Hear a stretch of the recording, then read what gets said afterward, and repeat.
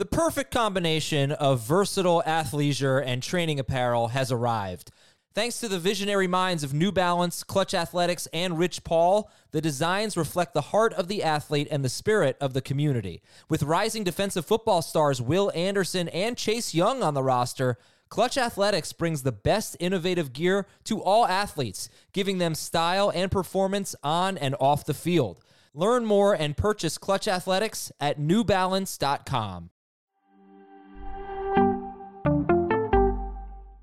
This is Fantasy Football Today from CBS Sports. On his way to the end zone. I'll tell you what, that was a spectacular play. It's time to dominate your fantasy league. What a play! Off to the races. Touchdown. Oh, he's done it again. Now here's some combination of Adam, Dave, Jamey, Heath, and Ben.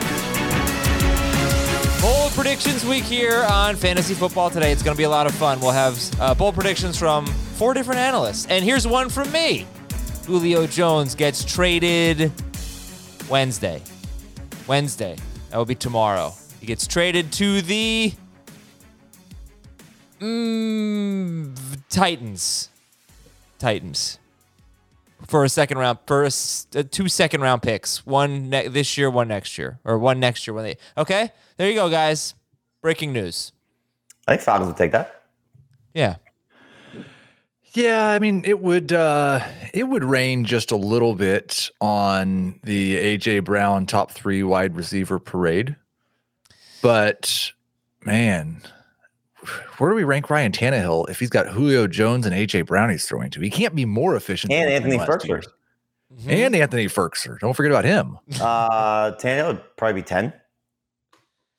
It would be a lot of fun. It would, and we will have. If there's breaking news on Julio Jones, you can bet your bottom dollar we will be podcasting on it. Well, I hope everybody had a great holiday weekend. Like what's the level of breaking news podcast we're gonna do? Like Jameson Crowder cut? Is that an emergency pod? No. I What don't. about Zach Ertz traded? Yeah. What if Jameson Crowder's traded? Maybe For Zach Ertz. For Actually would make some sense. Yeah, yes. Zach Ertz gets a podcast. Crowder only gets a podcast if he goes to somewhere where it's like really interesting, and who cares? Let's talk about bold predictions. We've got some news to get to first, and then we'll get into some kind of rumor mill items, like not a rumor so much, but just, kind of soft news. Joe Burrow working on his deep ball accuracy, and the Saints could be more run heavy to start the season, and Washington, yes, they're going to throw the ball downfield more, but they want Antonio Gibson running more passing routes, so we'll talk about those types of things. Before we get to Jamey's bold predictions, today, Jamey's bold predictions, tomorrow, Heath's, then Dave's, then Chris's. Let's talk about Julio Jones. So Seattle is discussing, I don't know if we have to talk much about it, but because we will react to the actual news. But Seattle is in talks to acquire, well, they're discussing it. They're discussing acquiring Julio Jones. That's pretty vague. But, okay, let's say he goes there. Metcalf or Julio, who would you rather have? Metcalf. Yeah, I probably would. See, the problem for me is I still really haven't separated Metcalf and Lockett, at least in PPR rankings, because I would expect Lockett to catch a lot more passes. They're very, very close to each other. So you can't have 3 top 20 wide receivers on the same team. You can, I think. And Julio is more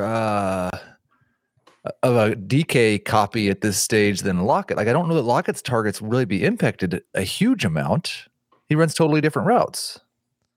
So wait, how many? There were a couple of teams that had 3 top 24 receivers. I think Dallas. They'd all be in the top 24 for me for sure. I assume Lockett would fall like to 30 for a lot of people, and I'd start drafting a lot of Tyler Lockett where I'm drafting Juju right now in round 6.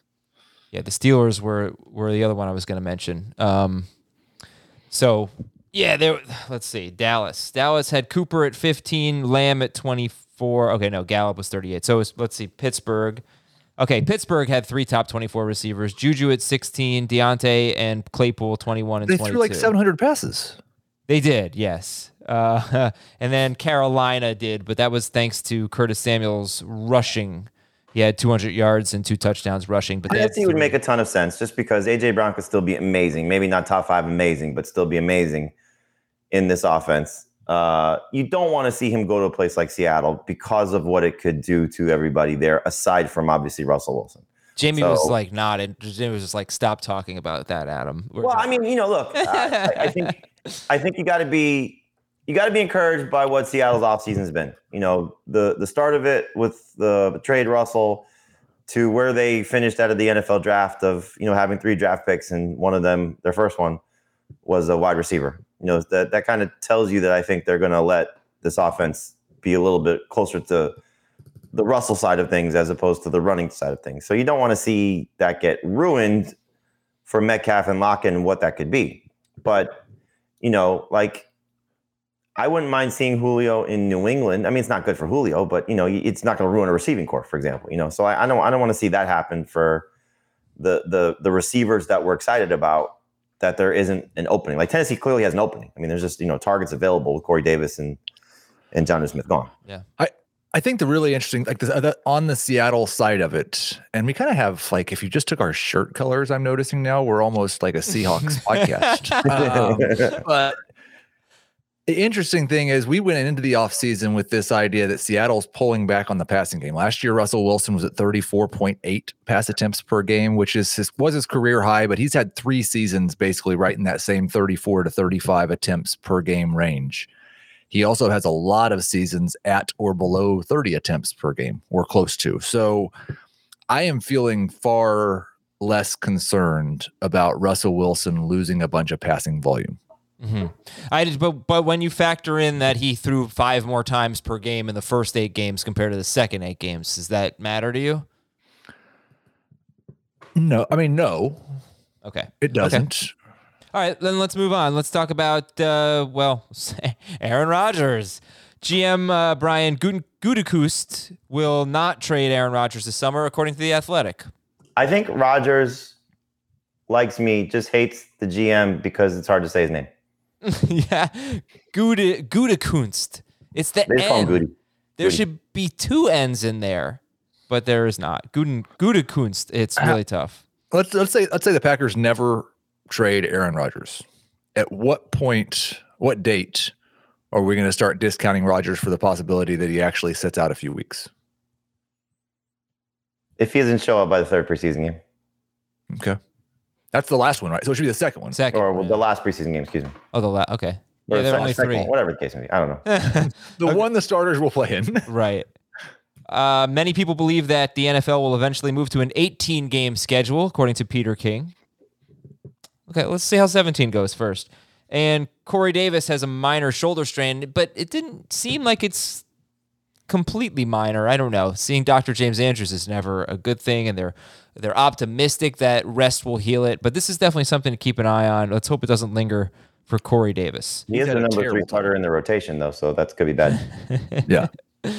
We're going to be live tonight, Tuesday night, 7 p.m. Eastern on YouTube, giving some bold predictions, but mostly just answering your questions. We get a ton of questions throughout the night, and it's a lot of fun. So join me and Heath, youtube.com/fantasyfootball today, and get your questions answered, and give us some of your bold predictions. So we'll see you tonight, youtube.com/fantasyfootball today. What you have to do is subscribe to well, you don't have to do this, but what you should do is subscribe to the channel and turn on the notifications so you'll know exactly when we're live, and we will see you tonight, 7 p.m. Eastern, Tuesday night, youtube.com/fantasyfootball today.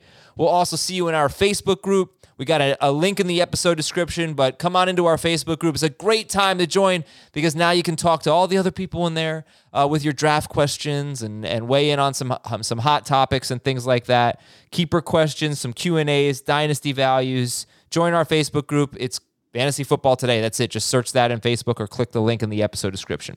Here we go with Jamey's bold predictions. First one, Jamey, Jalen Hurts. Your bold prediction is... He'll be a top 5 fantasy quarterback this year. I think you just look at what he showed you in the 3-game sample size. I know he started 4 games. We're going to throw out the 4th game, Adam's favorite game of the 2020 campaign, when he started against the Cowboys, right? Washington. I mean, I'm sorry, when he started against Washington. Excuse me. The Giants playing the Cowboys.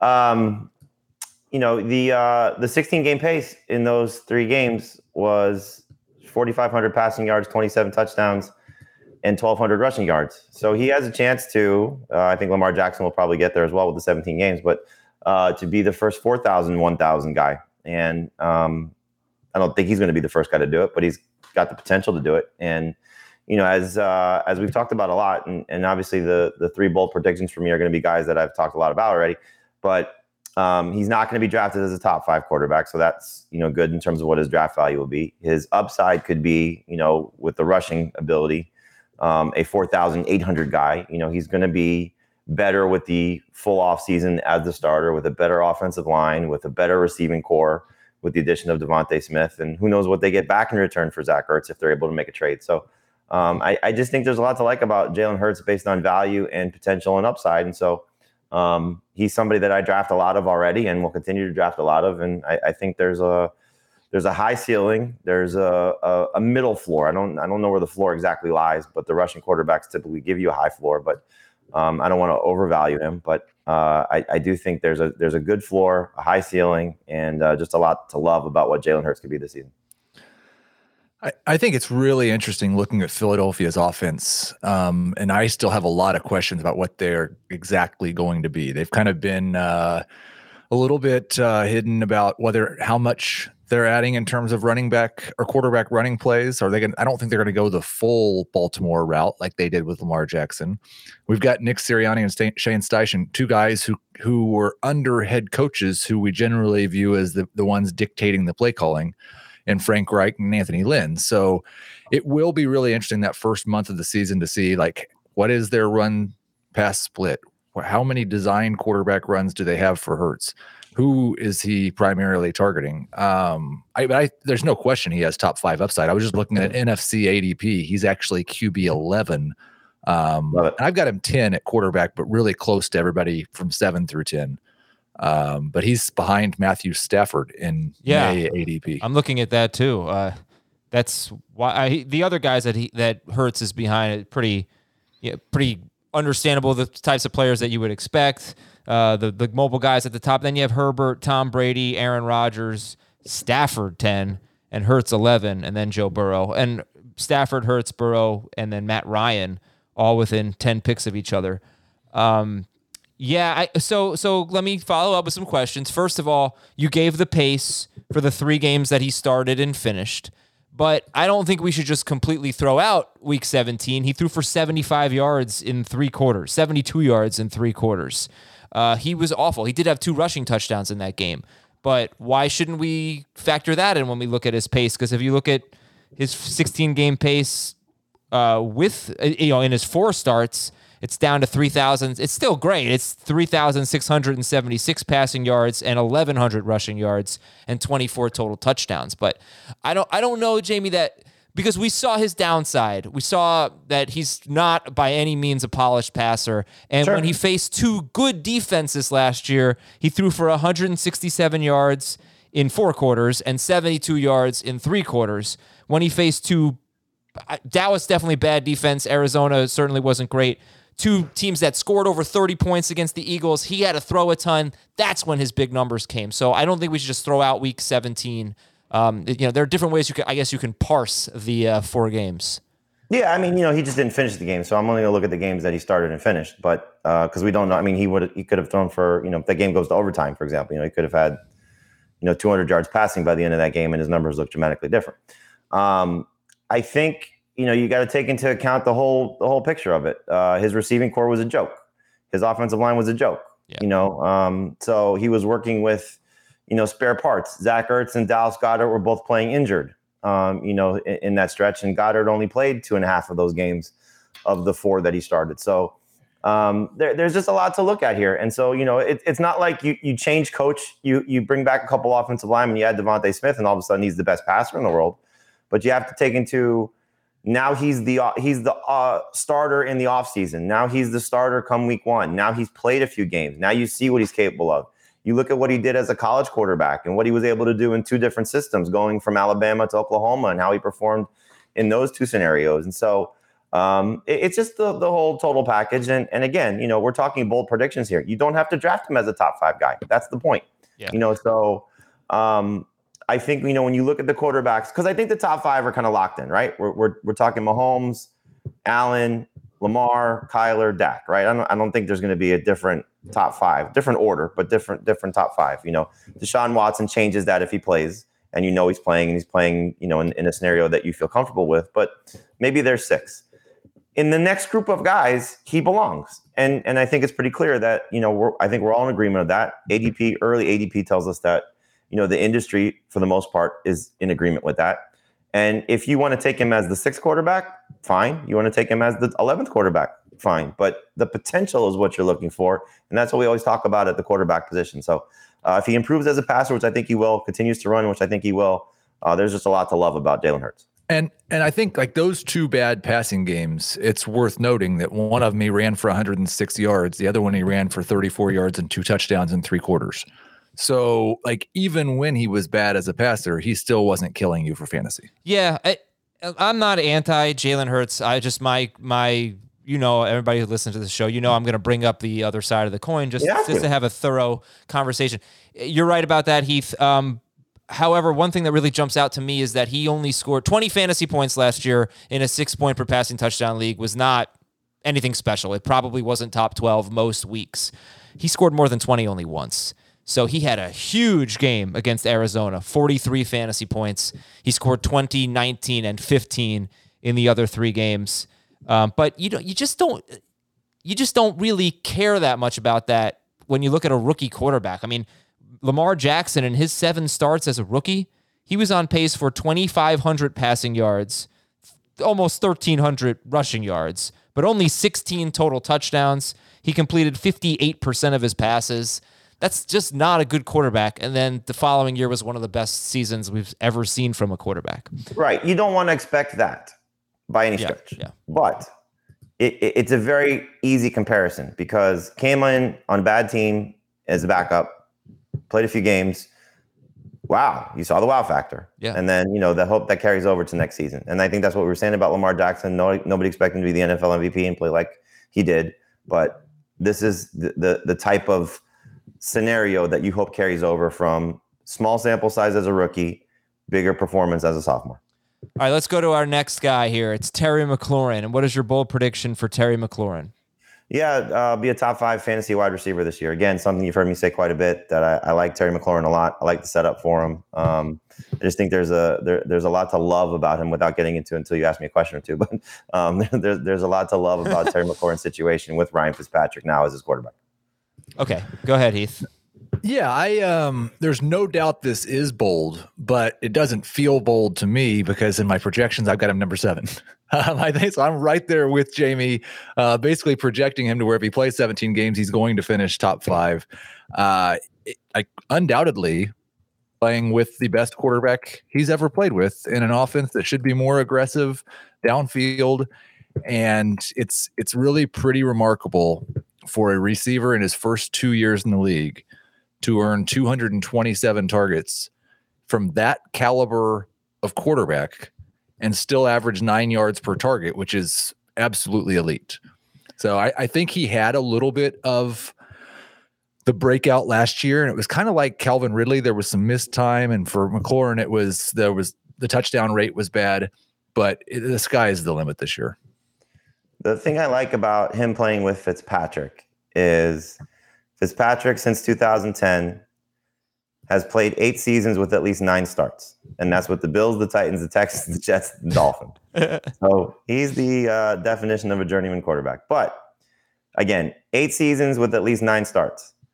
Over that span, his number 1 receiver has been Stevie Johnson 3 times, Kendall Wright once, Andre Johnson once, Brandon Marshall twice, and Devontae Parker once. Those guys have gotten 128 targets on the year in those 9 starts. So when he started in the 8 seasons where he's made at least 9 starts, his number 1 receiver has gotten at least 128 targets. Does that make sense? At least 128. At least 128 targets. Mm-hmm. So again, 8 seasons, 7 times in those 8 seasons, the number 1 receiver has at least 72 catches. 6 times the number 1 receiver had at least 1,000 yards. And 3 times the number 1 receiver had at least 10 touchdowns.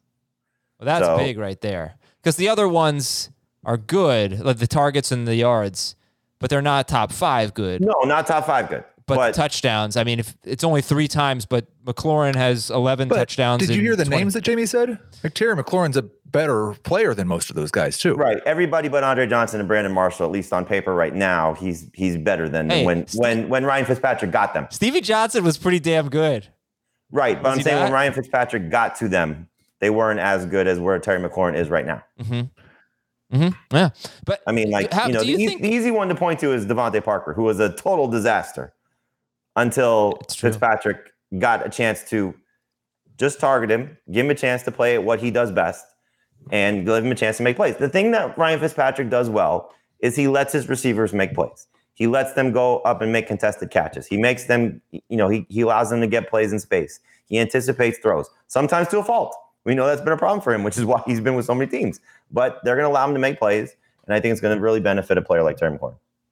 And I just want to, no disrespect meant to Stevie Johnson in any way, shape, or form, but he never had as many yards in a season as Terry McLaurin had last year. And he was about 25% worse on a per target basis than McLaurin's been in his first 2 years of his career. So it's also a different NFL. I mean, the NFL changed since Stevie Johnson and Ryan Fitzpatrick played together. A lot of these numbers, like the high-end guys, Marshall in 2015 with Fitzpatrick is a high-end guy. Devontae Parker 2 years ago is more on the high in terms of the numbers.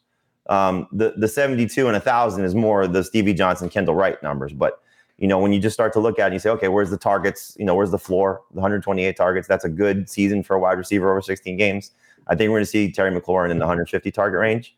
The only concern I really have, to be honest with you, is how good will Curtis Samuel be in terms of what he does as a receiver? We know, like you said, Adam, in talking about his performance in Carolina, he was a do-it-all type of guy, can, play running back, take, bubble screens and jet sweeps and all those things. I hope that's still kind of what he does with Washington. But if he does more as a wide receiver, that's going to take away from McLaurin. And everything you're hearing about Jamey Brown, again, I apologize if I'm butchering his name. Yeah, you can correct me at some point, Adam. But you're hearing just wonderful things about that. And then you factor in Logan Thomas, you factor in the running backs and what they're going to do. Is McLaurin going to get peppered as much as I hope he will? I'm still buying into it, but those other guys could take away from McLaurin enough that he doesn't finish even as a top 10 guy, which he can still be top 15 and be fantastic. You just don't want to, again, overvalue him on draft day, which I don't think you have to. Yeah, the only issue I guess I have with this bold prediction is who are you expecting him to be ahead of? Is he really going to be top 5 when you've got players on better offenses, maybe players who are kind of lined up to catch more touchdowns than he will? Ryan Fitzpatrick only has 1 season with more than 24 touchdown passes. He only has 3 seasons where he started all 16 games. And that's the other thing. Is he going to lose his job? He has a tendency to lose his job because he is so turnover prone. And this is a team that's got a great defense. Don't put the defense at a disadvantage by being turnover prone. I don't know that he's going to lose his job with Taylor Heineke or something like that, but it's just hard to crack the top 5. And you've got him ranked ahead, non-PPR. I'll switch to PPR, but you've got him ranked ahead of Calvin Ridley, I believe.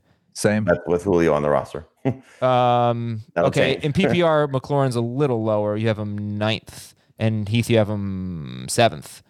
I've got him ahead of Michael Thomas, Justin Jefferson, DK Metcalf, Allen Robinson. Why would you? So why would you put him ahead of Justin Jefferson? A lot of what Jefferson did last year, we've talked about the regression that's coming for him. I just don't think Justin Jefferson's going to be as good as he was in his rookie year.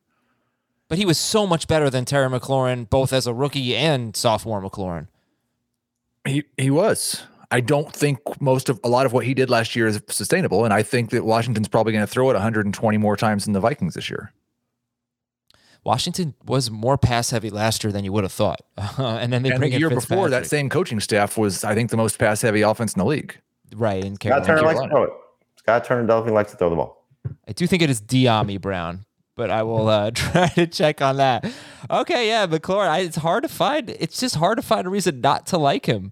Can he make big plays? Yeah, he's got 4 touchdowns in his career of more than 50 yards. 2 of them were on deep balls. 2 of them were on kind of catch and run, broken tackle types of plays. He had a very high ADOT as a rookie. He had a pretty low ADOT last year because they didn't throw the ball downfield, but he's shown some versatility. And really, if you look at the overall numbers, he was about 20th per game at wide receiver. It's not great, but his last 4 games were terrible. He had 155 yards in his last 4 games. Before that, and then remember they had Heineke in there. I think they had Haskins.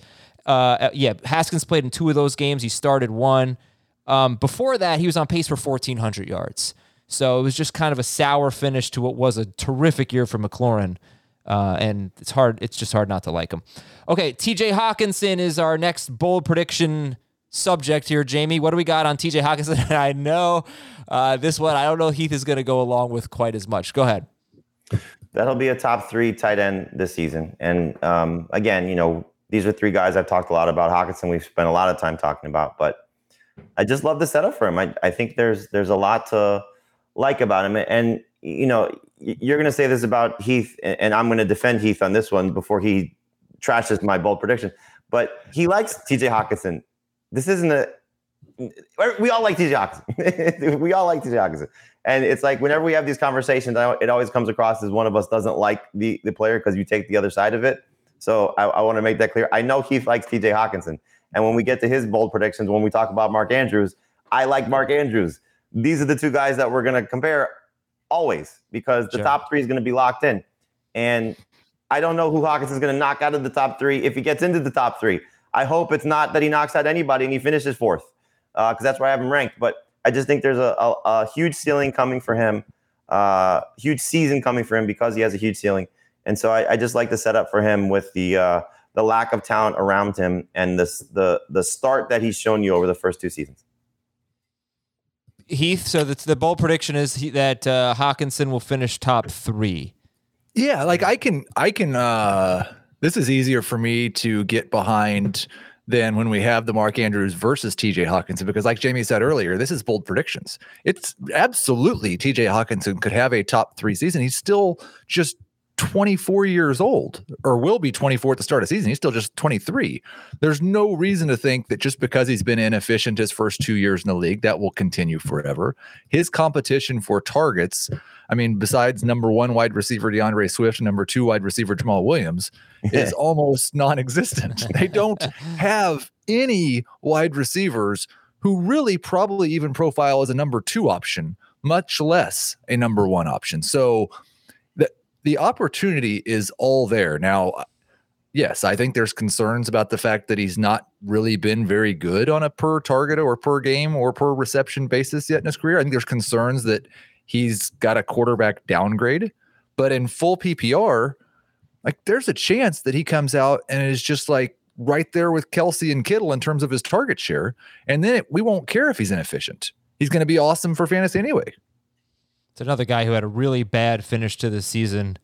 He had 43, 18, 23, and 25 yards in his last 4 games. But for a while, I just remember doing the starter sit episodes, and you just started TJ Hawkinson. He was in the 60-yard range most weeks and getting enough catches. So last season, he had 11 games with at least 5 targets. And he scored 13 PPR points, at least 13 PPR points in 7 of them. So it didn't take a lot of targets for him to be successful. And like he said, I think you're going to see him lead the team in targets. Those are the type of tight ends that we look for. Well, I know Heath didn't say he was the running backs, but he has the chance to lead this team in targets. And, you look back, we've said this, how many times over the last, several months that George Kittle with the 49ers, Darren Waller with the Raiders, Mark Andrews, in Lamar Jackson's big season, Zach Ertz in Carson Wentz's big seasons. Those guys lead their team in targets or right there, at the top. And obviously Travis Kelce, you know what he does. So I think Hawkinson has that type of ability. You've seen, and we talked about this with Jacob Gibbs, when Jared Goff leaned on his tight ends, and it was the end of the 2019 campaign, and in terms of routes run between Gerald Everett and Tyler Higbee when they actually ran routes, that's where he was looking more times than not. Mm-hmm. And so Goff has shown you an ability to make a tight end elite in a stretch of games. And this receiving core speaks to leaning on their tight end. This coaching staff speaks to probably leaning on their tight ends because Anthony Lynn has a history of doing that as well. So I just think there's a lot to like about what TJ Hawkinson can be this year, who he can be this year, and the type of fantasy option he can be this year. So he's somebody that I'm also aggressively targeting in drafts that I'm not in without him. Like it's possible that he just finishes number 3 in like a Logan Thomas way from last year as well.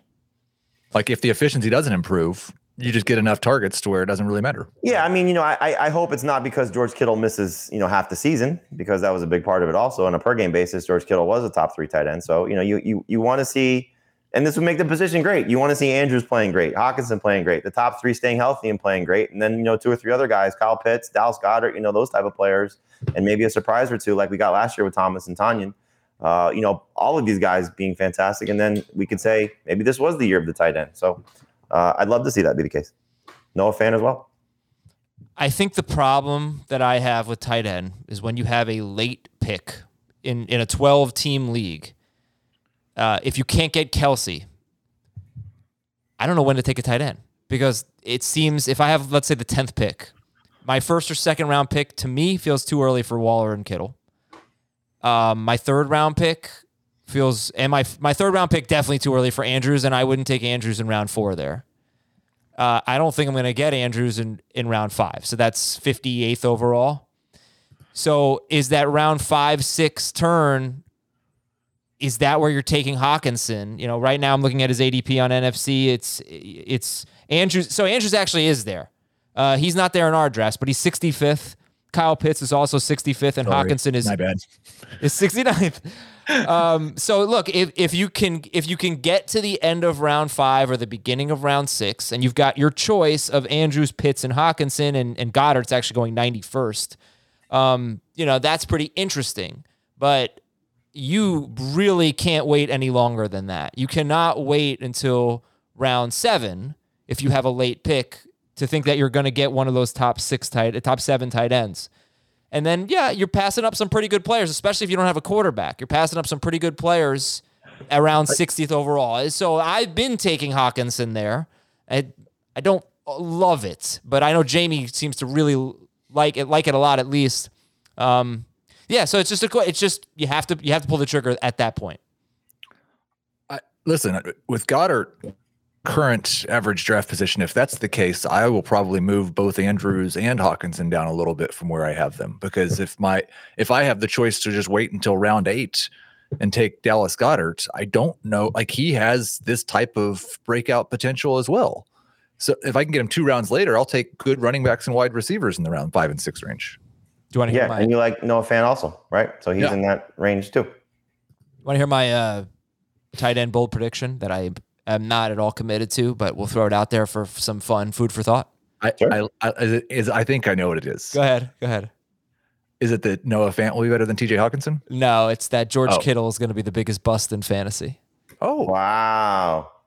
Yeah, first of all, he's injury prone, and he plays in an injury prone style. I don't find it to be all that fluky. He's extremely physical, and I love him. And he's the best tight end in football, but he's Gronk-like in that respect. He's the best all-around tight end in football, I think.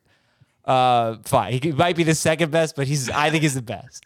No, I think a lot of people would agree with you because of what he does as a blocker. Right, but what he does as a blocker leaves him a little vulnerable to injury.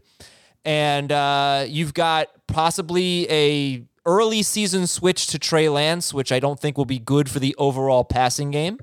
And Brandon Ayuk was sick last year. I know that when Ayuk, Debo, and Kittle were all playing, all healthy, Kittle dominated targets. But just because it happened last year doesn't mean it will happen this year. And this is the most target competition that he's had. So I love him as a player. Haven't drafted him in any of our mocks yet. And get a bust feel from him. I don't think he's a bust, but a lot of what you said is why he's third for me behind Waller. Yeah. And look at the ADP. I can't rank him behind Hawkinson or Andrews, but I don't feel bust-ish potential from him, but I don't feel same ceiling potential for him. He's 8 picks after Waller. Kelsey's 8th, Waller's 22nd, and Kittle's 30th. That's a pretty big gap. Kittle 30 is great. That's what you should do. Kittle at 30 is great. I would take him there. I just don't want to take him in the second round. You would take the biggest bust in fantasy. Well, it could be. Actually, it's a good point. Like if I'm deciding between McLaurin and Kittle, there's some wide receiver. I don't know that I'd take him over, say, Chris Carson. If you get to that tier of running backs, I'd go Kittle. But if Julio Jones or DK Metcalf or McLaurin are sitting there in the middle of round 3, Mahomes or Kittle. I think I go Mahomes. Yeah. How about you? I go back and forth. I think I know I have Mahomes higher in non-PPR, and full PPR it might be Kittle, but it's really close. I would take Kittle in both. All right, we're going to take a break here. When we come back, we'll talk about some news items and whether or not they matter or if it's just some off-season fodder. We'll be right back on Fantasy Football Today. What's up, everyone? I want to tell you about a car that you are going to love. Check it out. The all-new Hyundai 2024 Santa Fe is equipped with everything you need to break free from the dull work week and embark on an adventurous weekend with your family.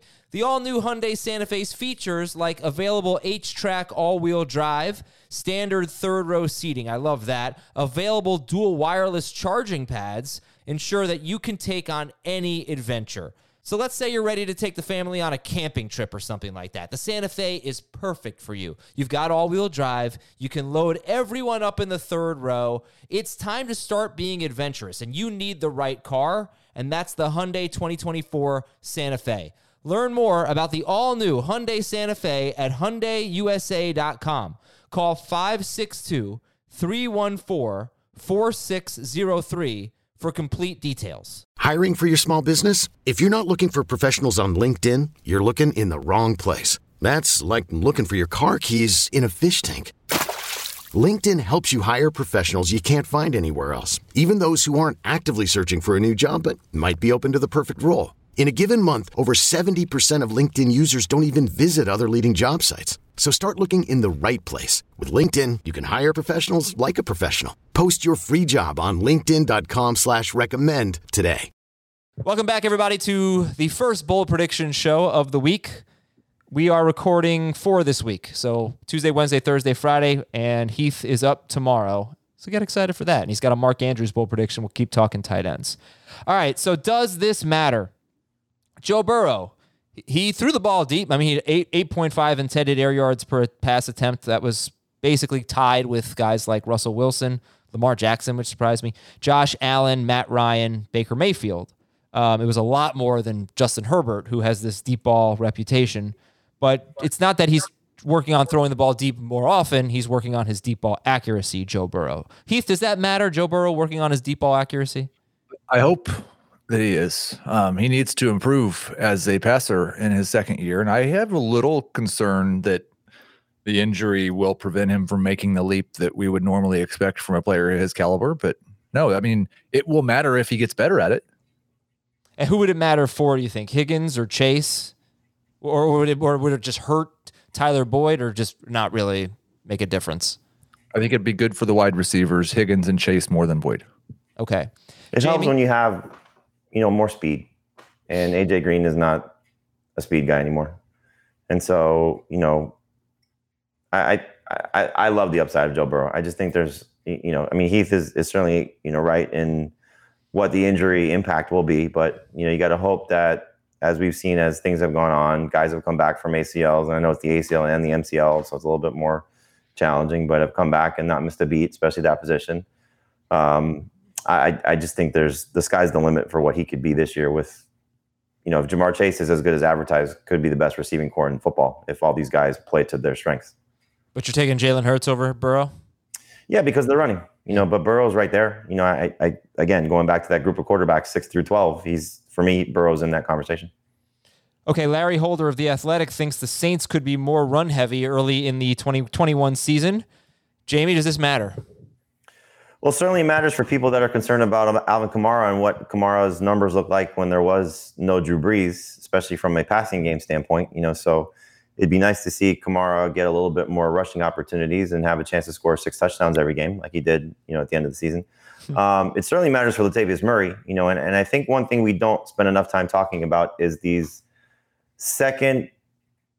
not even second tier running backs, like third tier running backs, fourth tier running backs, guys that you can get, in rounds 8 through 12 that could potentially be difference makers, whether due to injury or even in some secondary situations. We've talked a little bit about Jamal Williams, what he could be. Latavius Murray needs to be in that conversation. It doesn't necessarily have to be guys that are like league winners, because we know Latavius Murray would be a league winner if Kamara goes down. Tony Pollard would be a league winner if, Ezekiel Elliott goes down. But Murray's going to have some standalone value, and we've seen it, at times during his tenure with the Saints, that when things are going well for them, it wasn't the same as Kamara and Mark Ingram, but if they are going to go back to running the ball a little bit more, a little bit better, taking some pressure off their quarterback and maybe more Jameis and less Taysom, Murray's going to be just a fantastic value and somebody that you can use as a flex at times during the season. Yeah, I thought this was Larry Holder's way of sneakily saying that he thinks that Taysom Hill is going to start week 1 at quarterback because they will be more run heavy if Taysom Hill's playing quarterback. I think I said that they'll be more run heavy. I think the way, at least on Roto World, that it was written was like they're going to rely more on Kamara and Murray. So that's my fault for being deceived. I think rely on their running backs, not their running game. Okay.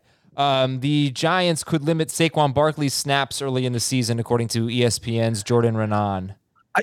I do not like this at all. Green eggs and ham. I was a little skittish about Saquon anyway, with adding Kenny Golladay to the offense and not being a little bit unsure about his target share and then coming back from the injury. I think I had him 5th or 6th. I have a hard time saying that I definitely want him over Mixon or Zeke or Eckler in PPR. In fact, I think I might prefer those guys. I can see it. I just think if he's healthy, he's a monster. He's just an absolute monster. He may not catch, 60 passes or whatever he did as a rookie. Was he 80 passes as a rookie? Yeah, I think so. It was. He's not going to do that with Daniel Jones moving, because Eli was a statue. But he's got 50 catch potential. He's still got, 2,000 yard potential in the 17-game season. He's still a star to me. I'm not going to shy away from drafting Barkley if he's healthy. Where do you have him? I think I have him 4th behind McCaffrey, Cook, and Kamara. I would expect Jonathan Taylor is going to move ahead of him. For you? Well, I think at ADP. I think Taylor's 6th right now. Oh. Interesting. He actually had 91 catches as a rookie, but yeah, those days are done. In fact, I've pointed this out many times. They had a bye right in the middle of that season, and after the bye, that trend stopped. He was like Matt Forte in the first 8 games, and then he was more like a 65 catch running back after that, I think. So Taylor. Matt Forte, he was Christian McCaffrey. Yeah, I guess so. Right now it's McCaffrey, Cook, Kamara, Derrick Henry, Barkley, Taylor. If he plays 17 games, there's no way he's under 50 catches. No way. Yeah, no, definitely not. ESPN's John Keim says the Washington football team wants Antonio Gibson to run more pass routes in 2021. He did have 36 catches in 14 games, but it really felt like more than that because he had 3 catches in his first 2 games, Gibson, and then 3 or more catches in 8 of his last 11 healthy games. So he was more involved. Like 36 catches in 14 games doesn't really jump off the page, but he was much more involved in that as the season went on. He had 1 game where he left after 4 snaps, didn't have a catch. McKissick, though, had 80 catches in 16 games.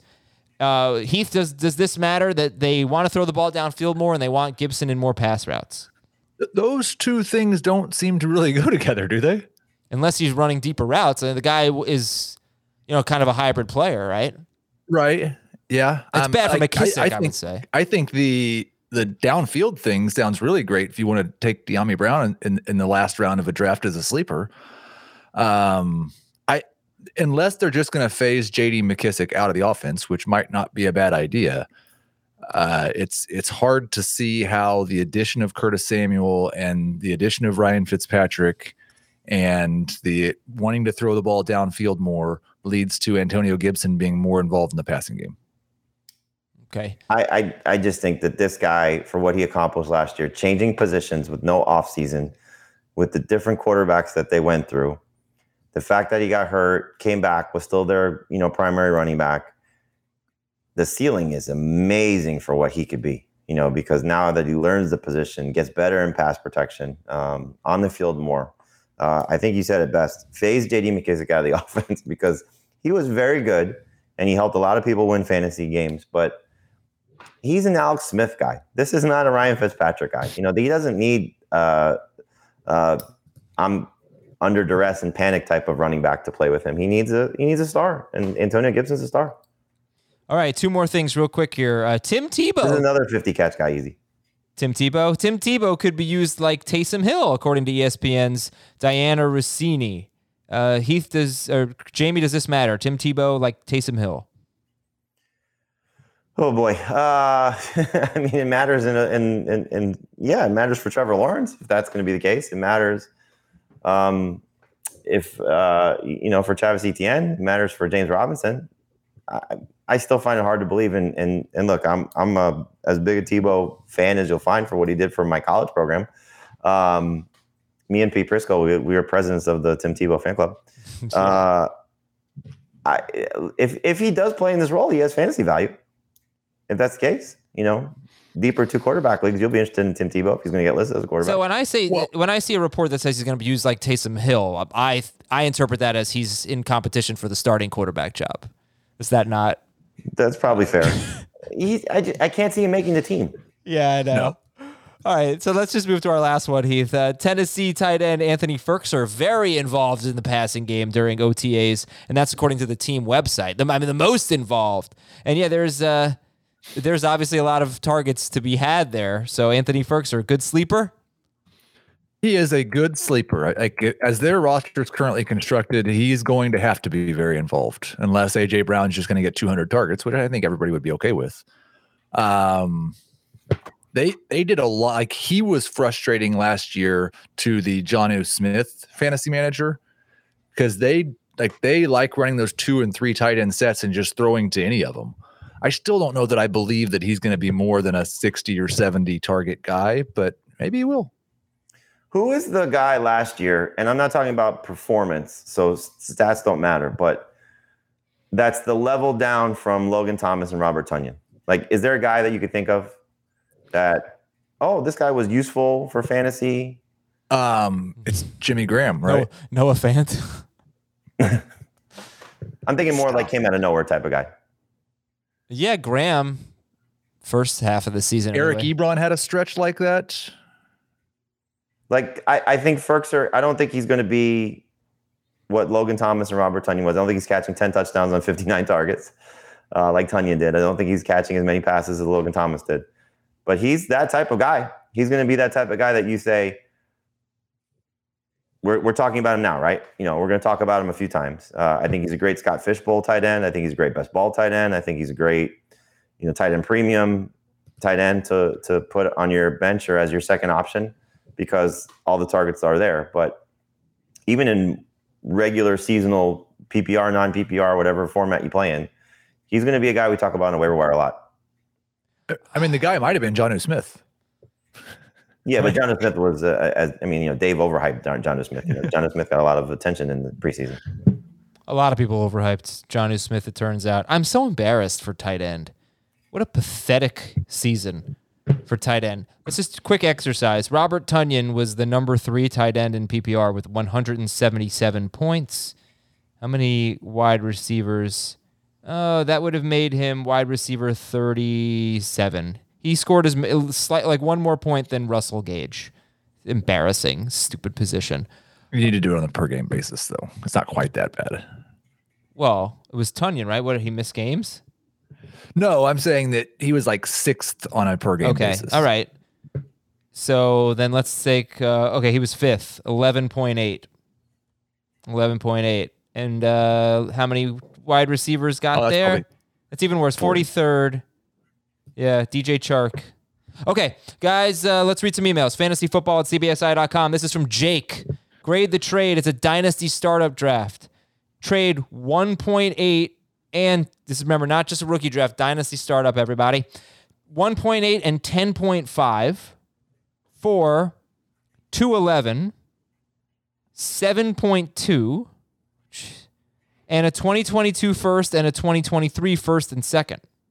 So you're moving down from 1.8 to 211. That's a big drop, but you're getting... Is it snake or non-snake? I'm assuming it's snake. I'm assuming it's snake. I'm fine if you want to do this, but don't draft any old players if you're going to do this. Like, if you're making this move, then you're planning on being better in 2022 and 2023 than you are now, in my opinion. So draft young guys. So 1.8 is probably, it's a 1 QB league? I don't know. So they didn't indicate, so assume 1 QB league. So 1 QB league, 1.8, and a startup dynasty league is, I mean, is that like Derrick Henry range? I've got Justin Jefferson there. Okay. Could So be you got Cam the other guy. Akers. Okay, wait. I'm going to look at our startup dynasty draft right now. This was non-PPR, but The one you butchered the draft? no, I think this is the one that I didn't butcher the draft. The super flex one is the one I butchered. Wow, that was like the most embarrassing moment of my life. Oh, come on. Yeah, it's probably not true, right?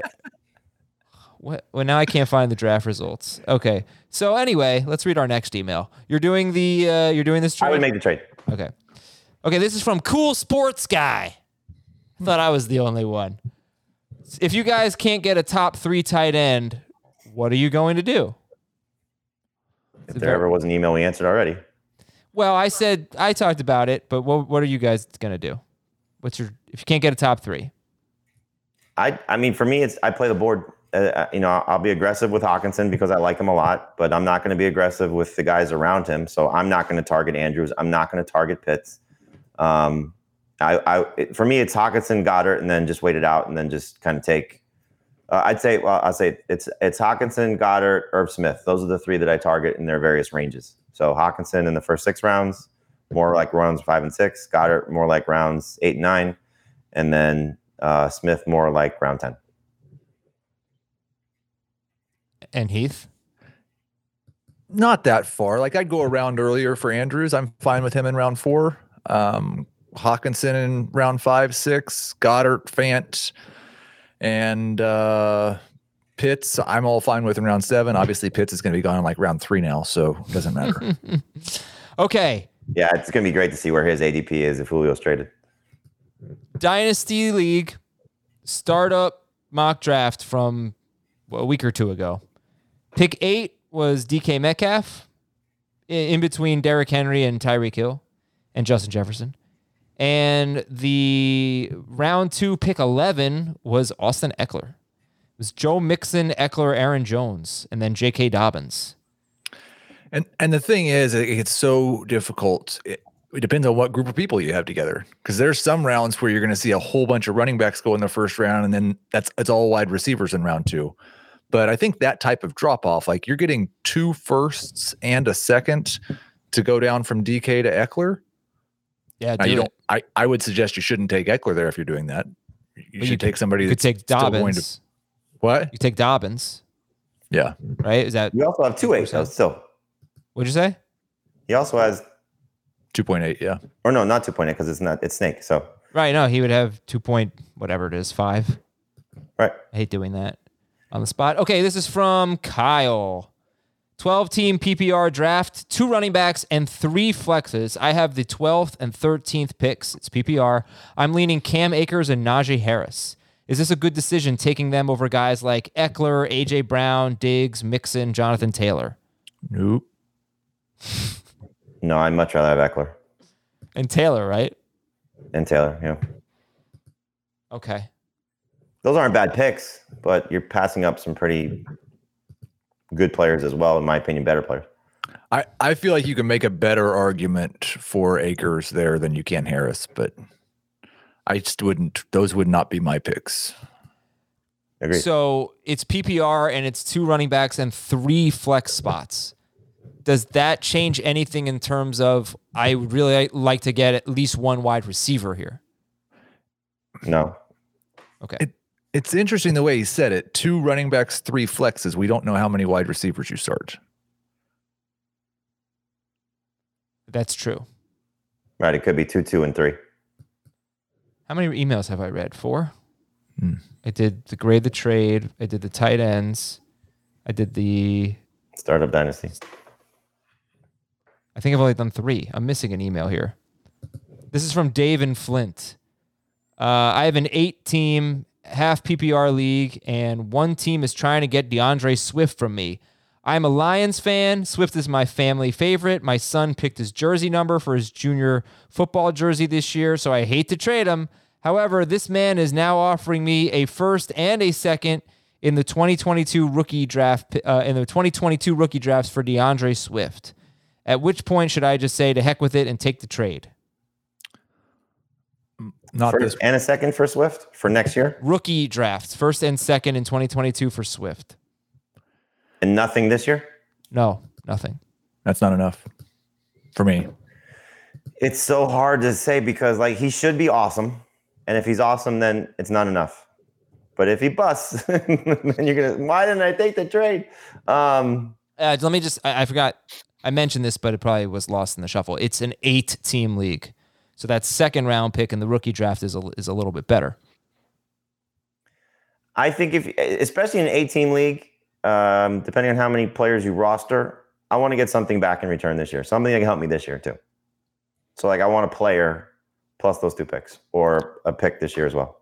Also, like when you're, and this is just to everybody that's sending those types of trades, and like if you could tell us if the team you're trading with is like awful or really good or in the middle, there's a big difference between the first or second pick and the 7th or 8th pick. And in 12-team leagues, the difference is much, much bigger. Like if you told me it was number 1 overall and number 9 overall, that's a much different discussion for DeAndre Swift than the projected number 6 or 7 overall. Yeah, but he wouldn't know that anyway, though. Well, you can know if they like. I think you can generally put them in groups. Top like, 3. This guy's roster sucks. Right. This but he's guy's not going to have any good. idea if it's 1. So right. No. But I think if he really wants DeAndre Swift that badly, either if you've had your rookie draft already, look who he took in the first round, and make that part of it with just a pick next year, or somebody on his roster that could help you this season. Because 8 teams, he should have somebody good, or she should have somebody good. Okay, last email here is from Kevin. I'm in the 2nd year of being the commissioner of my league that has been running for 20 years. I'm trying to keep up with the times with this stupid added game. Hey, come on, it's more football. We currently play 14 weeks, 3 division winners and 1 wild card make the playoffs. My question is, what would you guys do, and what are the settings going to allow us to do? Should we just extend our season a little longer? My thought was to give the 3 division winners a bye in week 15 and have the 4th and 5th seed play week 15 to see who joins the 3 division winners, and the playoffs will continue in weeks 16 and 17 to find a winner. Or would you guys play an additional regular 15th week and play playoffs week 16 and 17? Or would you just leave it alone and not do anything? What do you think? The second option for sure. Yep.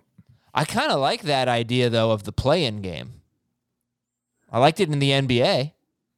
I think that's cool. You give the 3 division winners a bye, and then you have seeds 4 and 5 play in. I think I support either one of those options. Put it up to a vote in your league, and yeah. Wait, you're eliminating a playoff team, though, right? No, he only has 4 playoff teams to begin with. I would just play the 15, especially when you only have 4 playoff teams. I would like for everybody to get an additional regular season game to try to determine who gets those 4 spots. This is a 12-team league? I don't know. Well, the 12-team league should have 6 playoff teams. I agree, but this league only has 4, and they've been doing it for 20 years, so This is probably not changing that. That's the way they rock and roll here. Yeah, if it's, I guess I didn't hear the first part of that. So if it's only 4 teams getting in the playoffs, then I would go to option 1. I like that, the playing game. Playing game. Now, how about this? I would like more teams to have a chance to make a run. Right. So here's what you should do. I'm sure we'll all agree on this. 3 division winners is going to get the bye. In week 15, every other team plays, and the highest score gets the wild I card. like that too. I don't like that. No, that's a little extreme to give like a last place team the opportunity. But you could expand it. You could do the next 4 teams. You could do whatever you want, but have fun with it. I thought you were going to say something to the effect of the 3 division winners get a bye. Then every other team, you take out their worst week and their best week. And so you call it the Azer stat playoff. No, you have to only take out the weeks where one of their 3 best players left with an injury and played less than 50% of the snaps. Oh, you really want to complicate it? Okay, Yeah. I was going to take out their highest score and their lowest score, and then take the average score of every other game. It's perfect. The A's are playoffs. The A's are playing schedule. All right, thanks for listening, everybody. Thanks for the emails. More bold predictions later in the week, and we'll see you tonight. YouTube.com/fantasyfootball today at 7 p.m. Eastern. See ya.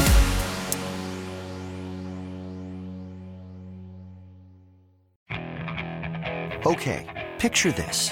It's Friday afternoon when a thought hits you.